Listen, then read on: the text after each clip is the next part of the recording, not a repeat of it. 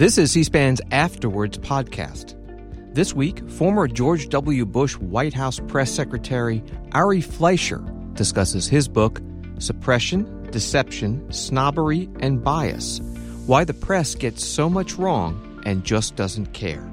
He argues that mainstream media has a bias and is dominated by the left. The media has driven itself into an ideological, cultural cul-de-sac. They can only relate to one group of people, and that's why they carve the news, create the news, cover certain stories the way they do. It's why Colin Kaepernick, when he kneeled at a football game, became a symbol of heroism to so many college-educated Democrats, including reporters. But to the rest of the country, it was an act of disrespect. He's interviewed by Fox News senior political analyst and author Juan Williams.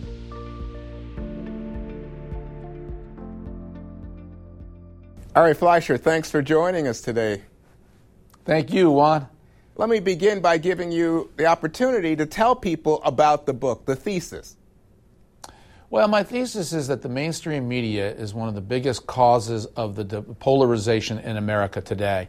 That the number of stories they put on the air that were wrong, most of all of which were to get Donald Trump and to hurt Republicans or conservatives, the number of stories that they suppressed, which would have hurt Joe Biden, particularly during the campaign, has added up to a nation that no longer trusts the mainstream media. And our democracy needs to have a mainstream media that people rely on, believe in, and trust, and the press has let us down. Well, so I think lots of people on the left would say, gee, during the 2016 campaign, it looked like C-SPAN, MSNBC, certainly Fox, all were very much putting Donald Trump on the air repeatedly. And they would say, gee, it looks like the press, whether or not for ratings, for eyeballs and clicks, were pretty supportive of Donald Trump in the 2016 campaign. Well, my rebuttal to that is the press made a news judgment, and the news judgment was that Donald Trump was newsworthy because the press thought he was so bad, so outlandish, that the more they put him on the air, the more the American people would reject him. And I think the tremendous damage done, Juan, and I write this in the book, was also done not just to conservatives who don't trust the media, but to liberals who do. I think back on 2016 when most Democrats and liberals were told that Hillary Clinton was going to win in a landslide. You couldn't watch CNN, you couldn't watch MSNBC without being convinced that Donald Trump was going to go down in flames. And then when he didn't, it led to the search for how could this have happened? Everybody I know knew Donald Trump would lose. And that was one of the things that made collusion more of a credible notion for the left, because there had to be an explanation since Donald Trump was supposed to lose this race. If the media had done a better job being in touch with America, the coverage in 2016 would have said Donald Trump actually may win because there are rumblings in this country. There's tremendous discontent in this country, particularly in rural areas, particularly from people who pray every day, particularly from people who think life may begin at conception, or people who have guns or went hunting or go fishing, or whose grandfather taught them how to shoot at a young age. I just think that's the missed part of America that the mainstream media doesn't see. And so, therefore, they didn't see how Donald Trump could possibly rise and win. And I think liberals, in many ways, were the victims of the bad coverage that the press gave the 2016 campaign and the rest of the next 4 years. Well, Ari, in the book, you're pretty critical of the New York Times. But on this front, my memory serves to say that the New York Times was the one that broke the Hillary Clinton email story and was very, very strong and critical in saying that there was something wrong there. Of course, ultimately it was found nothing was wrong, but gee, that's the liberal press going after the liberal candidate. And I acknowledge that one. In the book, I repeatedly do cite stories from the New York Times, the Washington Post, and other sources. And I make the point in the book of saying they're not always wrong. But when they are wrong, they're almost always wrong in a direction that hurts Republicans or hurts Donald Trump. The whole collusion narrative, the whole sealed dossier narrative, which received the lion's share of coverage in Donald Trump's first 3 years, it was a relentless, nonstop feeding frenzy, all based on nothing, all wrong, all polarized the nation, all gave liberals a reason to think that Donald Trump was illegitimate. And it was destructive. If the news was anti-Trump, it got a bump. And that's what I saw for 3 years of coverage. Yes, they covered the Hillary email scandal. They broke that news. And then when it was clear there was an FBI investigation, they did cover it. But as soon as James Comey said that there were no charges to be made, the story went away. And the press reset about how dangerous Donald Trump was. Well, we were just talking, you mentioned the whole collusion business. Ultimately, the Mueller people said they didn't see evidence specifically of collusion. But I don't think there's any question, I don't know how you feel, but that the Russians put their thumb on the scale in favor of Donald Trump. And you had Paul Manafort, you had that Russian lawyer going up to Trump Tower, you had the emails that were hacked. Many believe, our intelligence community, the U.S. intelligence community believes hacked by the Russians. I personally had, to John Podesta, some of my emails got caught up in that. It was no fun. So to me, I don't see how it was wrong to have some critical press saying, hey, there's something going on here between Russia's desire to get Trump elected and events taking place on the ground, like the emails being fed into the American media ecosystem and popping up in the press. It's a fair question, Juan. And as I said repeatedly in 2016, live on the air, an attack on one party is an attack on all parties. And I regularly denounced what Russia did. I didn't think it was as much to elect Donald Trump as it was to hurt Hillary Clinton, who they didn't like when she was Secretary of State, and as much as to sow turmoil into the American system and weaken our democracy. Right. I think that's what motivated Russia. But the question immediately became, did Donald Trump do it? Was Donald Trump working with them? And here the press went into overdrive and put numerous stories, especially CNN, on the air that they later had to retract, all of which said that Donald Trump has colluded with Russia on the hacks of the DNC and on the hacks of Hillary Clinton's campaign. So there are two distinct issues here. Yes, Russia was a guilty party. Barack Obama sanctioned Russian officials. The Trump administration went after and punished Russian officials as a result of it. But that had nothing to do with whether Donald Trump was involved. And this was the feeding frenzy that I objected to. And frankly, it's what inspired me to write the book. I try to call balls and strikes. While I've agreed with President Trump on many of his policies, I've regularly disagreed with him on much of his behavior. I've regularly tweeted about when Donald Trump did something I thought was inappropriate, rude, or offensive. So I'll continue to call the balls and strikes. But when I saw the press pile on all the stories about collusion, all the damage done to our nation, all the credibility given to the Steele dossier, I blew the whistle. I just thought it's unfair, it's biased, it's wrong.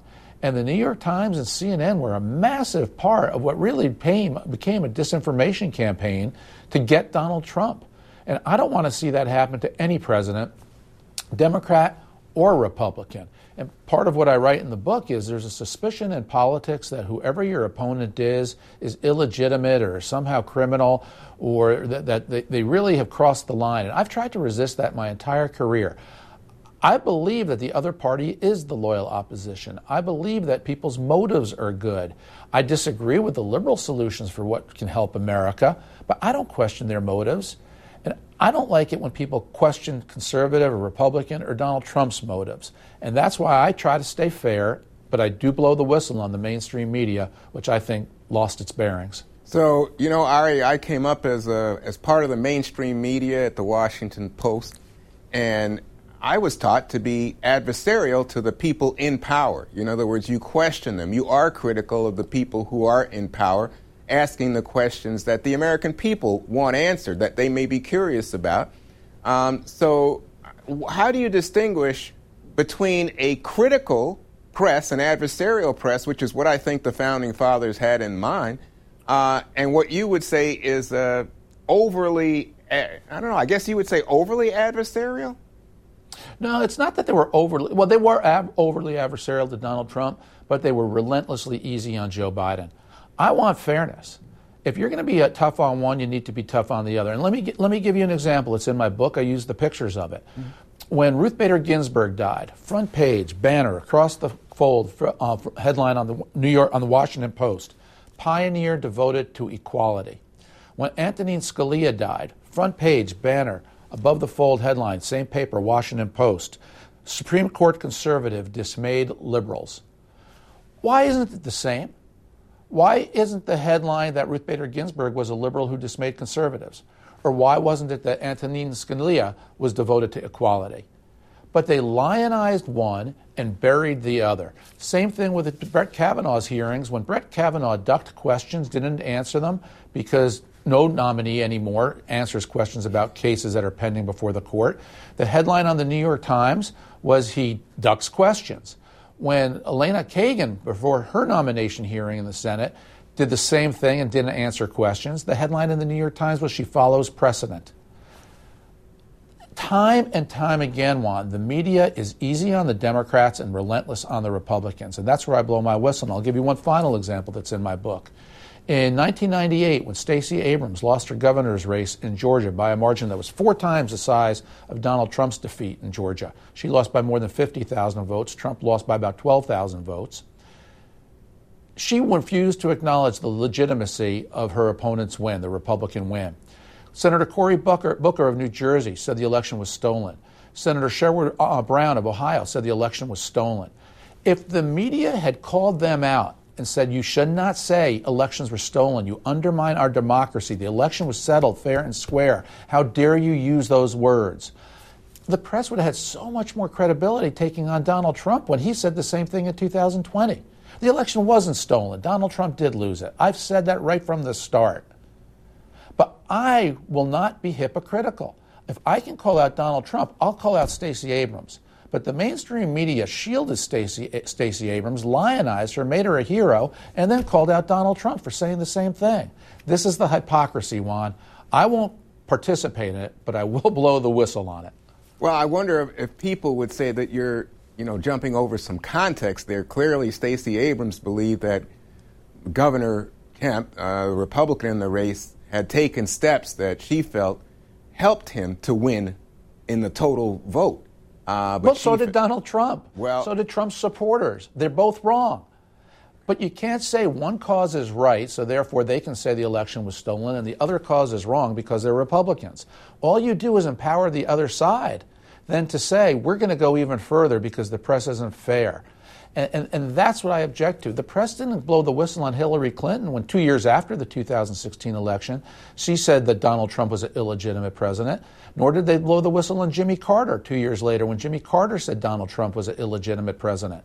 So when Donald Trump says things like that, the press goes nuts. When Democrats do things like that, the press yawns. Ari, you were press secretary to President George W. Bush. And I'm sitting here thinking, is there any press secretary who's ever been in the White House who would say, oh, the press treated my guy fairly, and I have no complaints? Isn't it just part of being in the big game, in the combat of the modern world, especially modern media, to say, you know what, I don't think my candidate was treated fairly? Yeah, but that's my point about President Trump. I wouldn't necessarily say, I didn't vote for him in 2016. I did vote for him in 2020. I don't work for Donald Trump. And again, when I try to call the balls and strikes as I see them. So, yes, if you're a partisan working for a candidate in office, yeah, you always feel like the press is tough on you. But let's go to a neutral source. There was a study done, it's in my book, of the coverage of the 5 most recent presidents. And they determined that none of the last 5 got as soft and as easy coverage in their first 60 days in office as Joe Biden. He got easier and softer coverage than Barack Obama. Of course, the 2 who got the hardest coverage were Trump and Bush. So Clinton was the 5th. So empirical studies show that Joe Biden got the softest, easiest press coverage. And go to the 2020 campaign. The Biden press corps could not have been any easier on Joe Biden. There were numerous scandals. There were numerous things Joe Biden did wrong. One of them, which I relate in my book, he gave an event. It was one of his typical events from the basement where he gave a speech on a teleprompter to a friendly audience, the AFL-CIO, and a young woman asked him a question about how to get more people to join unions. And Joe Biden's answer was, move it up here. Move it up. And then he gave the answer. His teleprompter got stuck. It was clear that the AFL-CIO not only gave him the question, but then his staff wrote the answer, so it would all appear on his teleprompter. Now, you would think that the mainstream media, hard-hitting reporters, as you cited earlier, adversarial, that when they see a candidate who might be the oldest president in history if he gets elected, who would be if he gets elected, might turn on the campaign and go into feeding frenzy mode and say, how did you have that on the teleprompter? Did you get that group to give you their Q's and A's ahead of time? Does he need the answer to how do you get people to join a union to be written down? Is this a staged event? What other groups have you gotten to give you the Q's and A's ahead of time? This was all the makings of a feeding frenzy. But you know what? It was Joe Biden. And if they had covered it that way, it would have helped Donald Trump. So they wouldn't cover it that way. Softest, easiest coverage imaginable. Well, I'm just thinking to myself, we're making assumptions about the teleprompter. Obviously, we didn't mention that you said very blithely from his basement. But, it was during a time of a coronavirus, so it limited campaigning for many people. I'm not objecting to his doing events from the basement during the crisis. I'm objecting to the fact that the AFL-CIO gave him the cue ahead of time. It was loaded on his prompter. The answer was there. Totally staged event, and the press doesn't care. Well, it's interesting.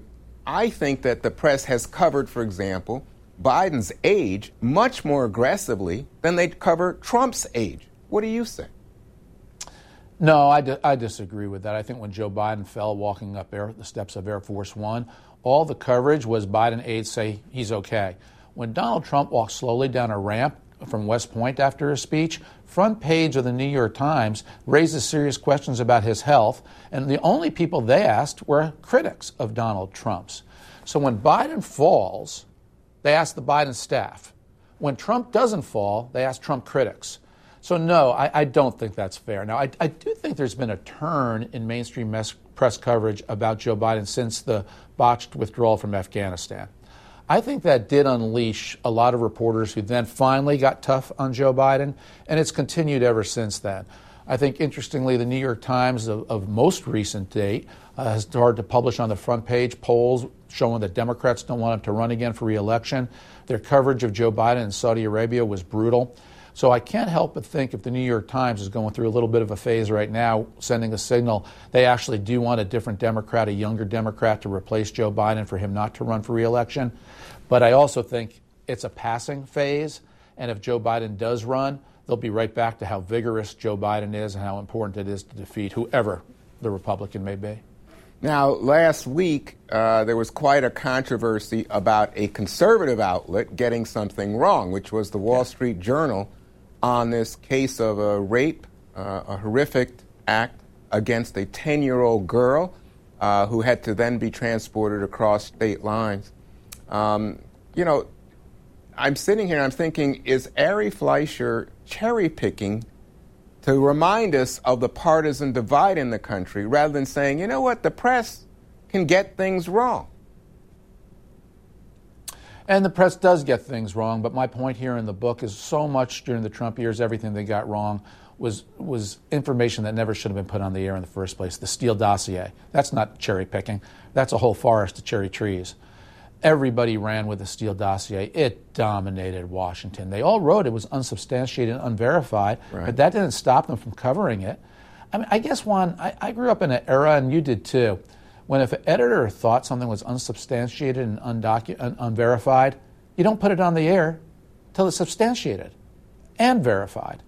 But we've blown past that. The internet is part of it. Social media is part of it.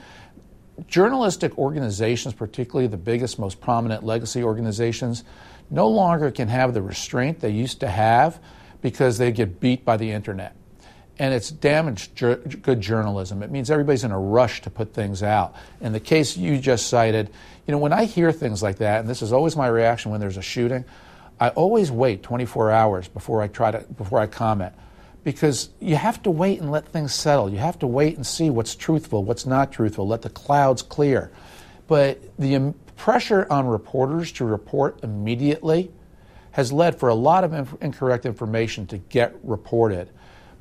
My beef with it is that pressure to report combined with what I do believe is liberal bias, reporters increasingly becoming activists, the lack of conservatives in newsroom, the overwhelming tendency of reporters to be Democrat and to think the same, act the same, tweet the same. has led to a terrible rush to condemn. And that's what was done to Donald Trump, and that's what's going to be done, I think, to whoever the Republican nominee is in 2024, even if it's not Donald Trump. You know, you just said something, and there's a little bit of this in the book as well. I just advise people to pick it up. It's worth the time. But you mentioned social media sort of encouraging people to make flash calls, and that has now extended beyond social media into what we call legacy or mainstream media. But there's a breakdown in terms of the gatekeeper function, that editing function, because people want to be first. So is that the real target of this book, or is it the liberal media? It's both. You know, one of the things I did in this book, is I hired an opposition research firm to go in and pull the public records of the White House press corps, the 49 reporters who sit in those seats, and see what party they're registered to. Yeah. And it came back 12-1 Democrat to Republican in the White House briefing room. Now, Juan, why isn't it 1-1? Or could you imagine if it was 12-1 Republican to Democrat, how different the news would be? Journalism has an original sin. The people who go into journalism are too much, by and large, cut from a very familiar, similar cloth. Overwhelmingly Democratic voters and, of course, college educated. And what you have then is a slice of America, college-educated Democrat voters, who increasingly only know how to talk to fellow college-educated Democrat voters. And another poll that I have in here, it's from the Pew organization, shows there's only one group of Americans who think the press understands them, and it's college-educated Democrats. If you're a Democrat with just a high school degree, you say the press doesn't understand me. Independents with or without high school degrees, college degrees, say the press doesn't understand me, and of course Republicans all say the same thing. The media has driven itself into an ideological, cultural cul-de-sac. They can only relate to one group of people, and that's why they carve the news, create the news, cover certain stories the way they do. It's why Colin Kaepernick, when he kneeled at a football game, became a symbol of heroism to so many college-educated Democrats, including reporters. But to the rest of the country, it was an act of disrespect. But the press didn't see it that way. They thought that was a narrow-minded take, an intolerant take, bordered on racism. And this is where I will blow the whistle. When you have so many people cut from that same cloth become reporters who see the world the same way, you reinforce a very narrow thinking in newsrooms. And it's that same narrow thinking that said that Donald Trump is a danger to the Republic, and we need to protect America by getting Donald Trump, which led to so many false stories be putting on the air that had to later be retracted. I make the case in the book for more ideological diversity in newsrooms. I think a booster shot of independent thought would be very helpful to keep newsrooms and help them go back to being more objective, more fair, fewer errors.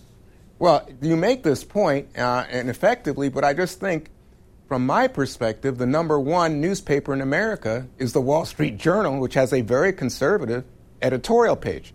I think about, the power of internet websites, dominated by the right.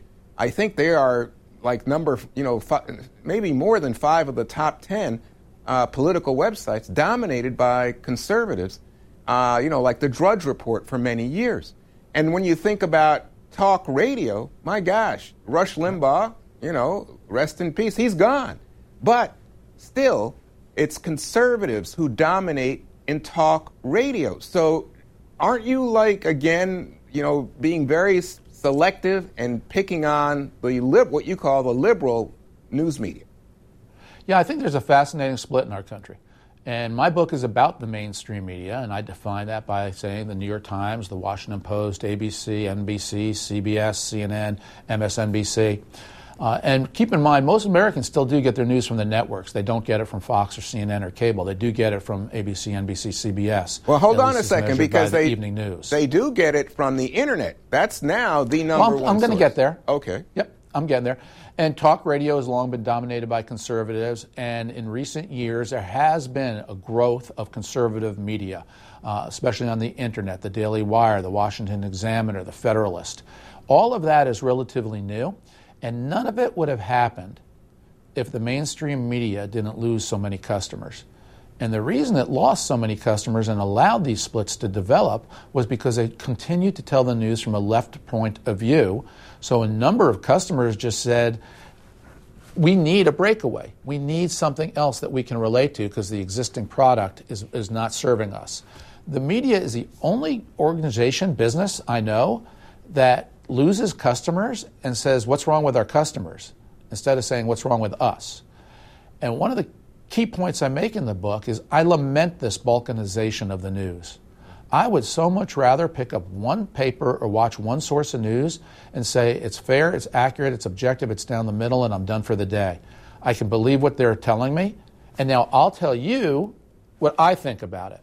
But the problem is too much of the media now tells us what we're supposed to think, what we're supposed to conclude. It's too editorial. But my book, make no mistake, is about the mainstream media. Other people have written their books about Fox News or about conservative media. I've written a book in the other direction. Well, there's no question about that. Now, what about the idea that you, Ari Fleischer, are such an intriguing figure to write this book? Because you were the press secretary for George W. Bush. Yeah. And, of course, you know, even people on the right are critical of the walk up to that war, especially the issue of weapons of mass destruction and whether they existed and didn't exist. Ultimately, they didn't exist. And people would say, well, is Ari Fleischer really not the guy to be making this argument? How do you respond? And I'm really glad you asked me that.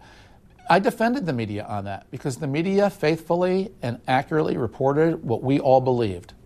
And when I say we all, I'm not only talking about the CIA, which concluded during the Clinton years that Saddam Hussein had weapons of mass destruction. They made the same conclusions in the Bush years, and everybody knew that was their conclusion, including us in the Bush administration, including Egyptian intelligence, Israeli intelligence, French intelligence. The world thought it, Juan.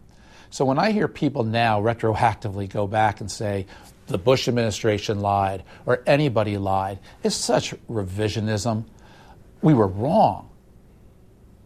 No question about it. And as a result of being wrong, a commission was formed to get into why the intelligence community could have gotten this wrong. The American people threw Republicans out of office in 2006. Our system corrected itself.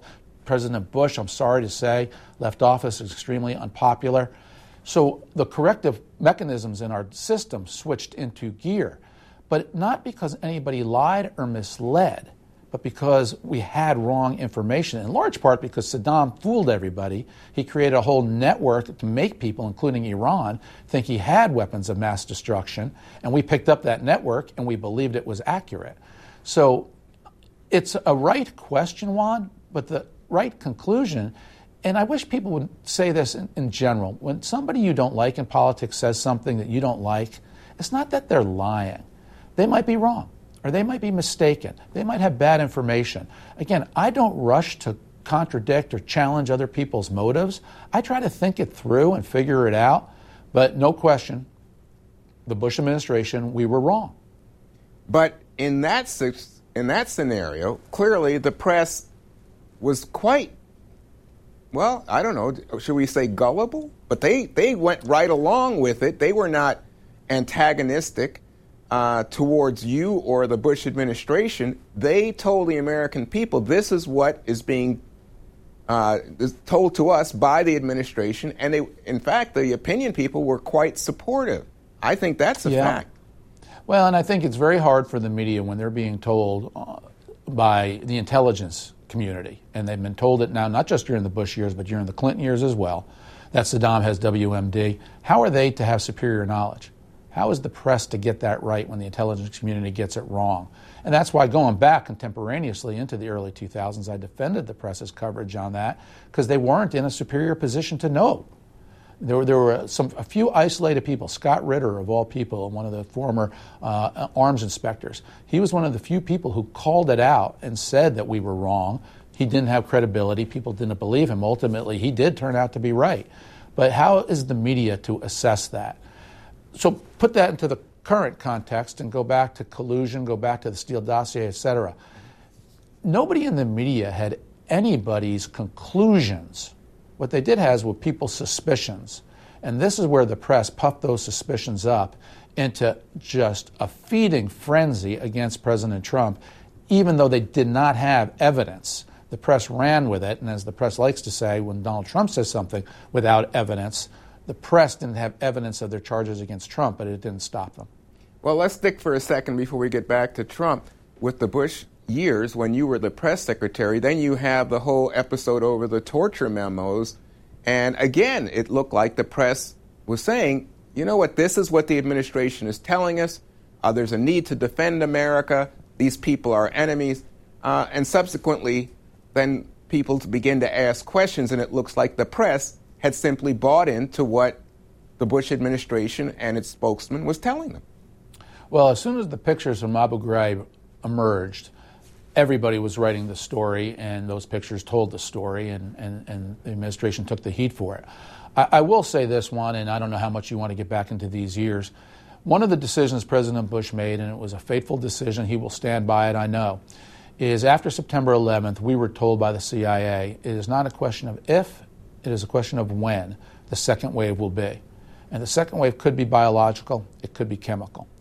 And President Bush made the determination to do everything in his power to prevent it from happening. And now some people, now that it never did happen, we were able to prevent an awful lot of attacks. Some people have said now that you went too far, President Bush. You shouldn't have taken the steps that you've taken. He will live with the decisions he made, and he's comfortable with those decisions because he knew that he was doing things like military tribunals, drone strikes to protect the country, and the enhanced interrogation techniques, as he called them. All of that is what he did when he was told it's not a question of if, it's a question of when. The criticism is understandable, but I would point out to you, particularly the drone strikes, the military tribunals, things of that nature, have now been carried out not only by George Bush, but by his three successors, Barack Obama, Donald Trump, and Joe Biden. Right. Well, when I was talking to you about about weapons of mass destruction and the torture stuff, again, you were the spokesman, and that's why I'm saying people, as they read through this book, may think, well, Ari may be making points, but is he a flawed messenger? Yeah, but as you noticed, I instantly acknowledged that we were wrong. The Bush administration was wrong. How many reporters have said we were wrong about collusion? How many reporters have said we were wrong about the Steele dossier? They just sweep it under the rug and they keep being wrong. How many stories does CNN put on the air about Donald Trump Jr. having access to the WikiLeaks before WikiLeaks even released the hacked emails that they had? As soon as that story went on, CNN, Manu Raju reported it. Feeding Frenzy, CBS News said it confirmed the same story. It was never true to begin with. And as soon as it was found out by the Washington Post that it wasn't true, they just stopped talking about it. They didn't retract it. They didn't say we were wrong. And this is what the media continued to do throughout the Trump years. Remember the stories about Donald Trump was removing blue mailboxes from street corners so he could steal the 2020 election? It was because the Postal Service was refurbishing mailboxes. But that became a feeding frenzy for 2 weeks, that every time a blue mailbox was removed, people thought Donald Trump ordered it off the street. On election night, the Saturday the election was called for Joe Biden, church bells went off in Paris. Fireworks went off in London.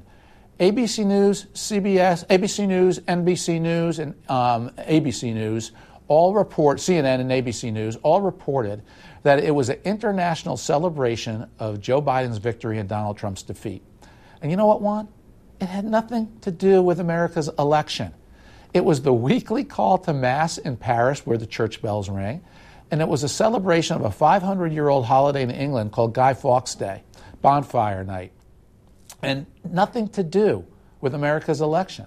But my case in the book is that when you are a reporter who can't stand Donald Trump, when everybody in your newsroom wants Donald Trump to be defeated, and then Donald Trump is defeated, the election's over, Joe Biden's the declared winner, and church bells go off and fireworks go off, you just assume everybody around the world is just like me. They're all celebrating. When it had absolutely zero to do with our election, yet somehow these 3 news outlets put it on the air as a reaction to our election. This is the deception that I see that reporters subjected themselves to in an effort to get Trump, where they allowed them to put their guard down and put anti-Trump information on the air time and time and time again. It wasn't that they were wrong. It was that they were out to get Trump and put things on the air that they didn't check. So we've been talking a little bit about the past in terms of the fact that you were the press secretary for George W. Bush. Now you sound as if you are supportive of Donald Trump. Is that right? Is that a correct assumption? I'm supportive of accurate journalism, and that's why I wrote my book. I haven't made my mind up yet about Donald Trump in 2024. I'm going to wait and see. I might not be for him. Maybe I will be. It depends on who the Republican primary opponents are.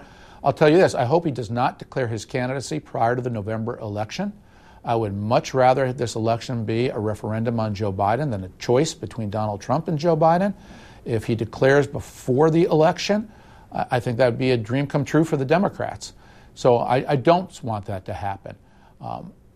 I do want the Republican Party to keep moving. I do want the Republican Party to be a civil party. But I do admire President Trump's ability to get things done for this country, to break the mold, to create the Abraham Accords, to destroy ISIS, to have the lowest poverty rate in America since 1958, pre-pandemic. There were a lot of successes under Donald Trump's belt on his watch. There were a lot of failures, too, mostly failures of behavior. Well, what about the January 6th committee's revelations about the fact that President Trump, appeared to be indifferent to the violence at the Capitol, even ignited some of that violence, and when he learned that people were armed, was not discouraging their presence at the Capitol? Doesn't that raise some questions in your mind? And certainly the press, if we just talk about the press has been slow to catch up with the January 6th committee. That's not the press making those revelations. It's the political body. Well, I wouldn't say the press is slow. Most of the press is covering it live. But I do write about it in my book, Juan, and I take on the president when it came to January 6th. And I have said live on Fox News regularly that the president's worst mistake on January 6th was holding a rally on the Ellipse the same day that there was a vote in the Congress.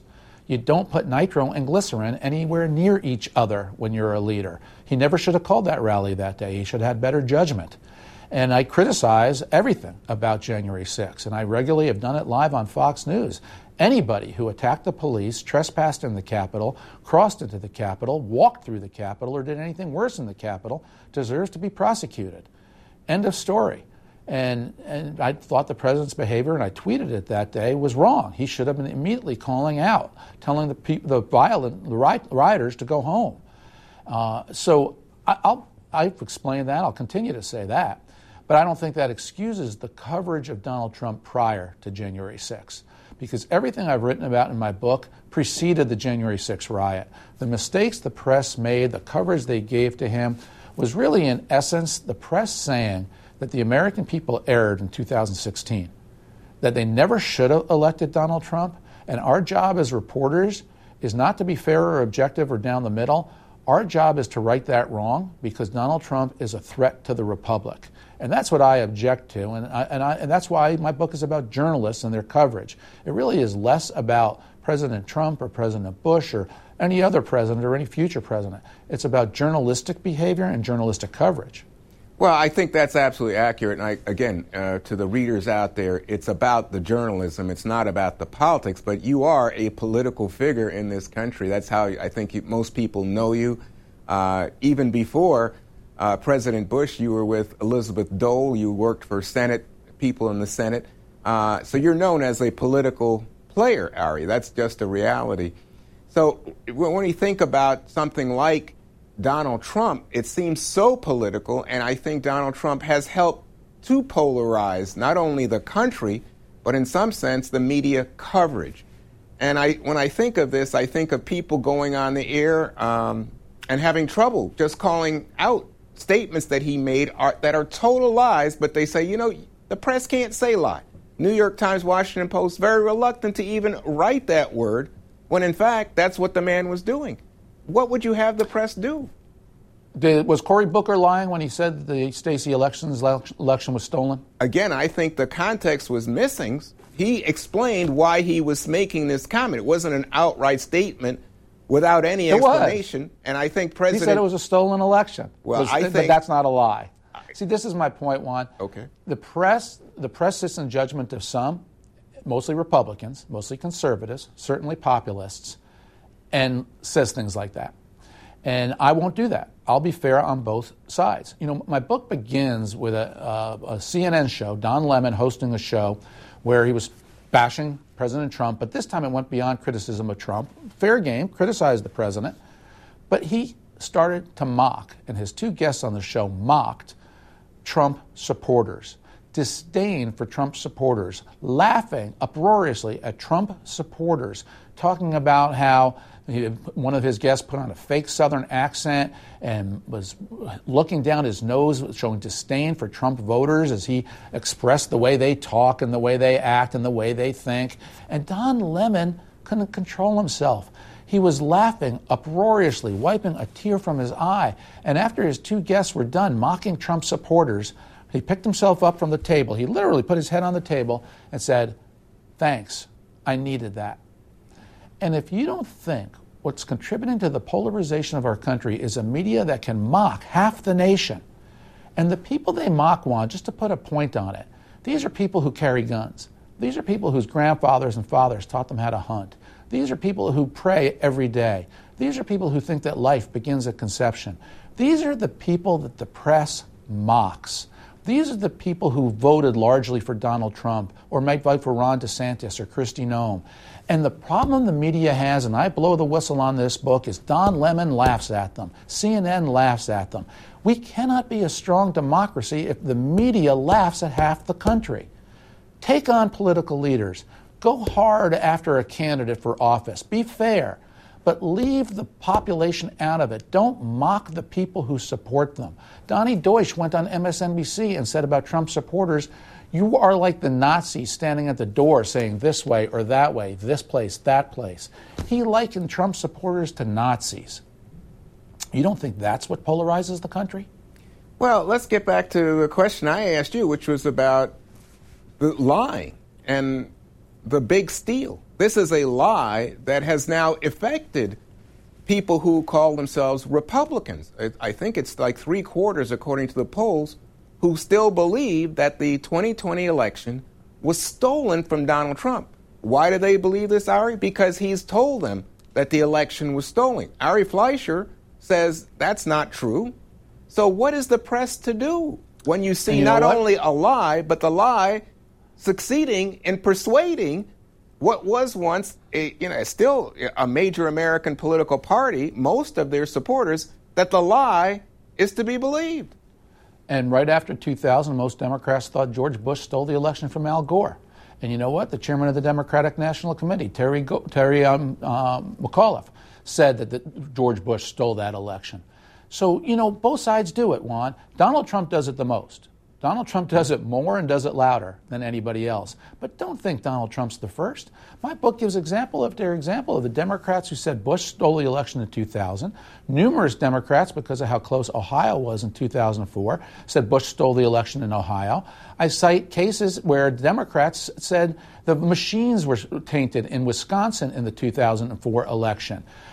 There are cases where Hillary Clinton questioned the absentee vote because the popular vote in the state because it didn't match the exit polls. And she alleged something had to have happened to turn the election away from John Kerry in 2004.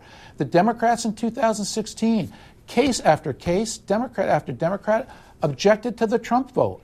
And how many Democrats tried to overturn the election in the Electoral College in 2016? All through lies. All through saying that Donald Trump wasn't the legitimate winner. Well, that happened in 2016 because they said that the members of the Electoral College needed a classified briefing to find out what happened with Trump colluding with Russia. He didn't collude with Russia, but they said he did and demanded a classified briefing of the Electoral College. Well, I'm just thinking as I'm listening to you, boy, what a difference between people having questions. Clearly, Al Gore stepped aside. He didn't, exercise his influence as vice president to try to undo the election result. And clearly there was no attack by Clinton Gore supporters on the Capitol that turned violent and led to people dying. And there was no suggestion from any of the Democrats that somehow, therefore, Bush was not to be president. I mean, it seems like you're comparing apples and oranges.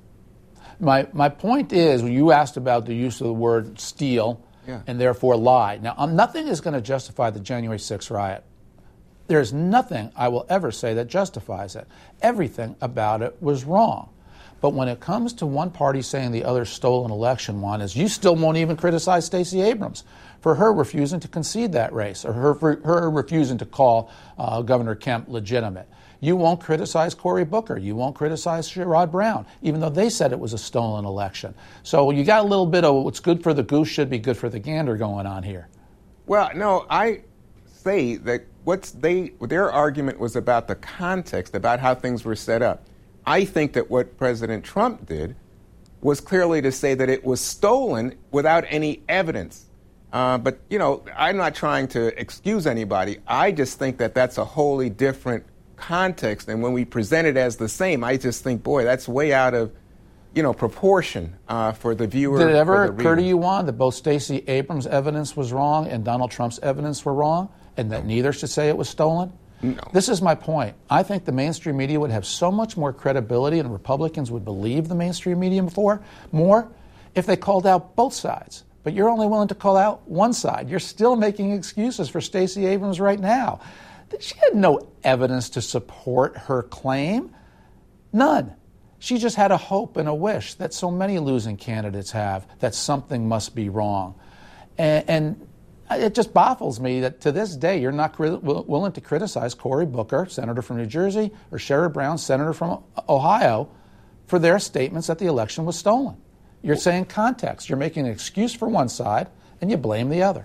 No, well, you know what? I mean, I clearly, I just don't think that's right. I think when you talk about issues like voter suppression and possibly changing districts and I think that is palpable, real, factual, and that's what was cited by Stacey Abrams and Senator Booker. But let's move on.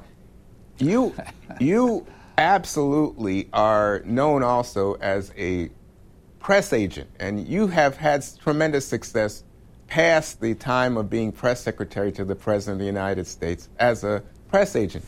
But people go on the air and they don't always identify, hey, I represent this group, I'm with this group. It could be a gas company, a tobacco company, an oil company. How do you feel about this? Because you're a talking head, well known to the American people and trusted. Do you think this is the way that business should be done? Well, if you've got an example you want to bring to my attention, go ahead and do so. But if you're asking me about if I have any business interests that I'm not disclosing, I don't know what you're referring to. Wait a second. Hold on. I meant it in general, because I don't generally think of you. I know exactly who Ari Fleischer is. I think I've known you for some time.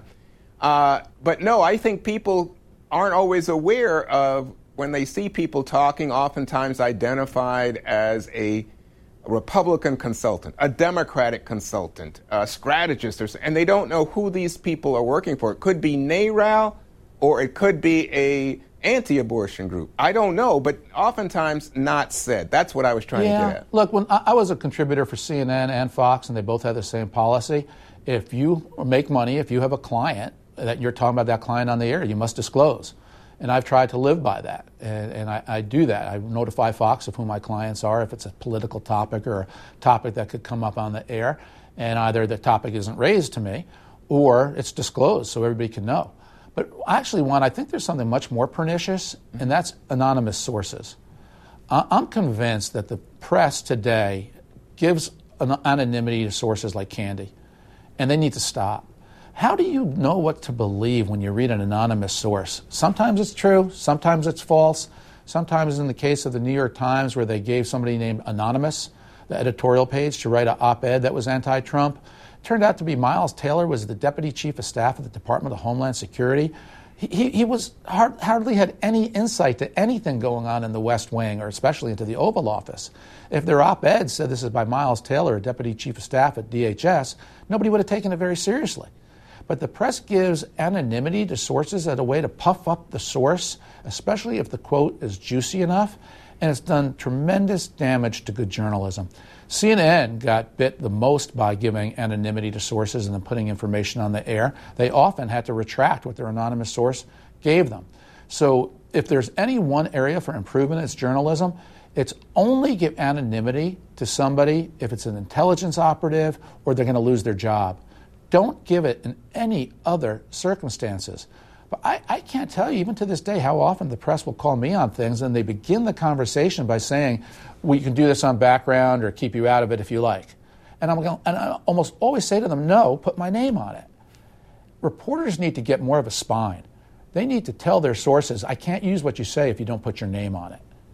And you know what? If you did that, we'd be a much less polarized country. Because if you put your name on something, chances are you're not going to go as far and say something as nasty. You're going to actually say something that's more responsible and legitimate because your name is on it. And reporters should change that.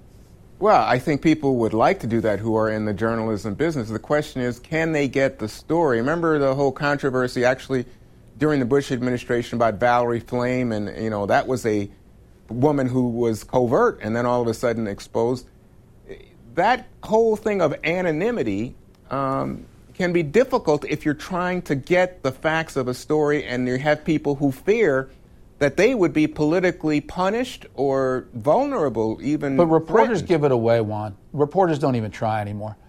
Reporters begin so many of their conversations by saying we can do this on background. And especially stories that have just a nasty quote in them. There's no need to give somebody anonymity so they can say something negative about the other party. If that's what you think, put your name on it. And reporters shouldn't shield them or protect them. I made the allowance for if somebody's in the intelligence community.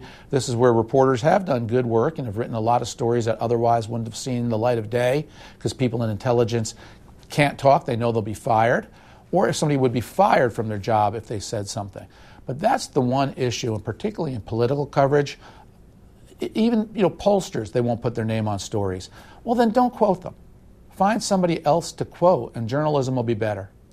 Well, I think that it should be the goal to get everybody on the record. I'm just thinking that that's, again, a matter of trying to tell stories effectively. And I see that across political lines, liberal and conservative media. Yes. Do you agree? Yes. Yes. Now, you, again, as a public relations agent, you take on very difficult clients. I think one of your clients now is Saudi Arabia on this golf tour. Well, you got it a little bit reversed. There's the golf. My client is an American group, Live Golf. It's funded by Saudi Arabia, correct on that. Right. So that's a difficult client. I'm thinking, boy, Ari's going to have to really shine through here. But when you're doing something like that, the people then say, well, Ari, you can't just be straightforward in terms of criticism of the Saudis in the way that we're seeing, because you have an interest. Bet? Oh, you can? Okay, well, go right ahead. Look at my Twitter feed. All right. I have been critical of Saudi Arabia. I've also praised Saudi Arabia when they had here's what I run: a sports communications firm, and I've done it since I left the White House. So for almost 20 years now, right. I've worked in the world of sports, working in all kinds of different leagues for athletes, owners, commissioners, players. And when it comes to this issue, Juan, I've criticized Saudi Arabia when they've had athletes who refuse to compete against Israeli athletes. I've criticized them for this on Twitter. And then I praised them. Even before I ever heard of Live Golf, I praised Saudi Arabia earlier this year when they had a tennis player play an Israeli tennis player. It was one of the breakthroughs that's underway in the Middle East, as we're watching a Middle East change dramatically, where especially the Sunni nations are working very closely with the United States and with Israel on a truly reformist, more peaceful direction, much of it a bulwark to Iran and Hezbollah and Hamas and Yemen and Syria. So these are the most important reforms underway in the Middle East. But I'll always call balls and strikes. But my job here is golf. It's a sport. It's the commercial enterprise of golf. And I'm proud to be working for Live Golf. I'm just wondering, though, in that capacity, as I said, your job is to sell something. I think that's legitimate and that's appropriate. But again, it would raise questions when Ari Fleischer writes a book and says, well, these people are biased. People would say, yeah, but that's just part of the mix of the big game when you have someone like Live Golf and a big name like Ari Fleischer. Ari Fleischer's out there as a proponent for Live Golf, while many people are highly critical, even some of the most well-known golfers like Tiger Woods. I really think Live Golf has nothing to do with whether the press made a mistake when they went on the air and talked about the church bells ringing in Paris or I understand fireworks that. In London or the blue mailboxes that were moved from street corners. One has zero to do with the other. No, but I'm saying for Ari Fleischer to be making this point, people say Ari Fleischer's job is to sell the press, is to, in fact, steer the press. And when Ari Fleischer then says, well, the press sometimes is critical, No, when I wrote the book because I lament what's happened to the press. I want our democracy to have a press where people say, when somebody says it, I trust it. When somebody says it, I believe it. I want the press to tell us the facts about what happened and leave the interpretations and decisions to the people. That's how the press should work in America. But as I quote two editors at the New York Times is saying, their news pages have become increasingly opinionated. And as Jill Abramson, the former executive director of the New York Times, said, and top editor, I quote her in my book, that the news pages of the New York Times and Washington Post were distinctly anti-Trump. That's wrong. And when people inside the media say that about themselves, yes, I'm going to amplify their voices and I'm going to blow my whistle because it's not good for the country. Well, I can very easily and proudly wear two hats. One is working for the company that I run, a sports company, and two, being a student and an observer of the American media. I have a lot of experience in the latter, a lot of experience in the former. And what I've seen in the media is what led me to write this book. I want the media to do better. I want the media to be credible. I want more conservatives to go into the newsrooms. I want newsrooms to have a booster shot of independent thought. It would be so helpful to the press if they weren't so like-minded, if it wasn't a 12-to-1 ratio at the White House. This is what journalism needs. I've twice gone to Columbia Journalism School to address young graduates. I mean, these things really mean a lot to me because I like the press. And in both times I went, I asked in the previous presidential election, did you vote for the Republican or the Democrat? 24-0 was the vote for the Democrat to the Republican. This is killing journalism. In any other field, if they looked and they said we are so ideologically lopsided, we might be missing some stories, people would say, yeah, that's right. In journalism, it just seems they repeat the cycle. I'm trying to break that cycle. Well, let's talk about that for a second. We're running out of time, but I think it's such a rich topic. Isn't it the case, though, that if you, Ari Fleischer, created an independent network, that you couldn't compete in terms of cable news? You couldn't compete if it was a online website. You couldn't compete if it was a newspaper. That, in fact, what you see is that people want, especially in prime time on cable and especially on the opinion pages of the big papers, they want to see a point of view. They want that opinion. Yeah, I think it's been cyclical, Juan. I think people are also increasingly getting sick of that. I think people, and I get this question all the time, where can I go to get the news straight? Right. And this is, I think, where the American people are going to end up. We're a nation with a pendulum that swings, and I think the pendulum has swung so much in the direction of opinionated journalism, particularly in the mainstream media, particularly in the New York Times with its story selection and its bias, in Washington Post and the networks as well. That pendulum is swinging, and people want to get objective news as well. It exists on the right, too. But I do have to point out, conservative media is booming, while liberal media, mainstream media, is declining. And that tells you something, too, about the American people. But I want objectivity and neutrality, particularly from reporters who are covering our government. That's not the place for them to put their opinions into their news stories. It is the place for them to put the facts into the news stories and let the people decide what the right opinions should be as a result. That would be an improvement for the American media, and that's why I wrote my book. That is something I hope commercially can be supported. We'll see what changes they make at CNN. The new ownership at CNN knows that it was too opinionated, too liberal, and they're trying to change that. I'll be very curious to see what the CNN experiment leads to. Well, Ari Fleischer, congratulations. Here's the book, Suppression, Deception, Snobbery, and Bias, Why the Press Gets So Much Wrong and Just Doesn't Care. Ari Fleischer, thanks for being my guest today. It was a real pleasure to talk with you. Thank you, Juan. You're always a gentleman. Thanks for listening to this week's Afterwards podcast. If you enjoyed this podcast, listen to C-SPAN's podcast about books. Learn about the latest nonfiction books and best-selling authors. In each episode, we report on bestsellers lists and book reviews from around the country. You'll also hear authors talking about their latest books and insider interviews with nonfiction book publishing industry experts.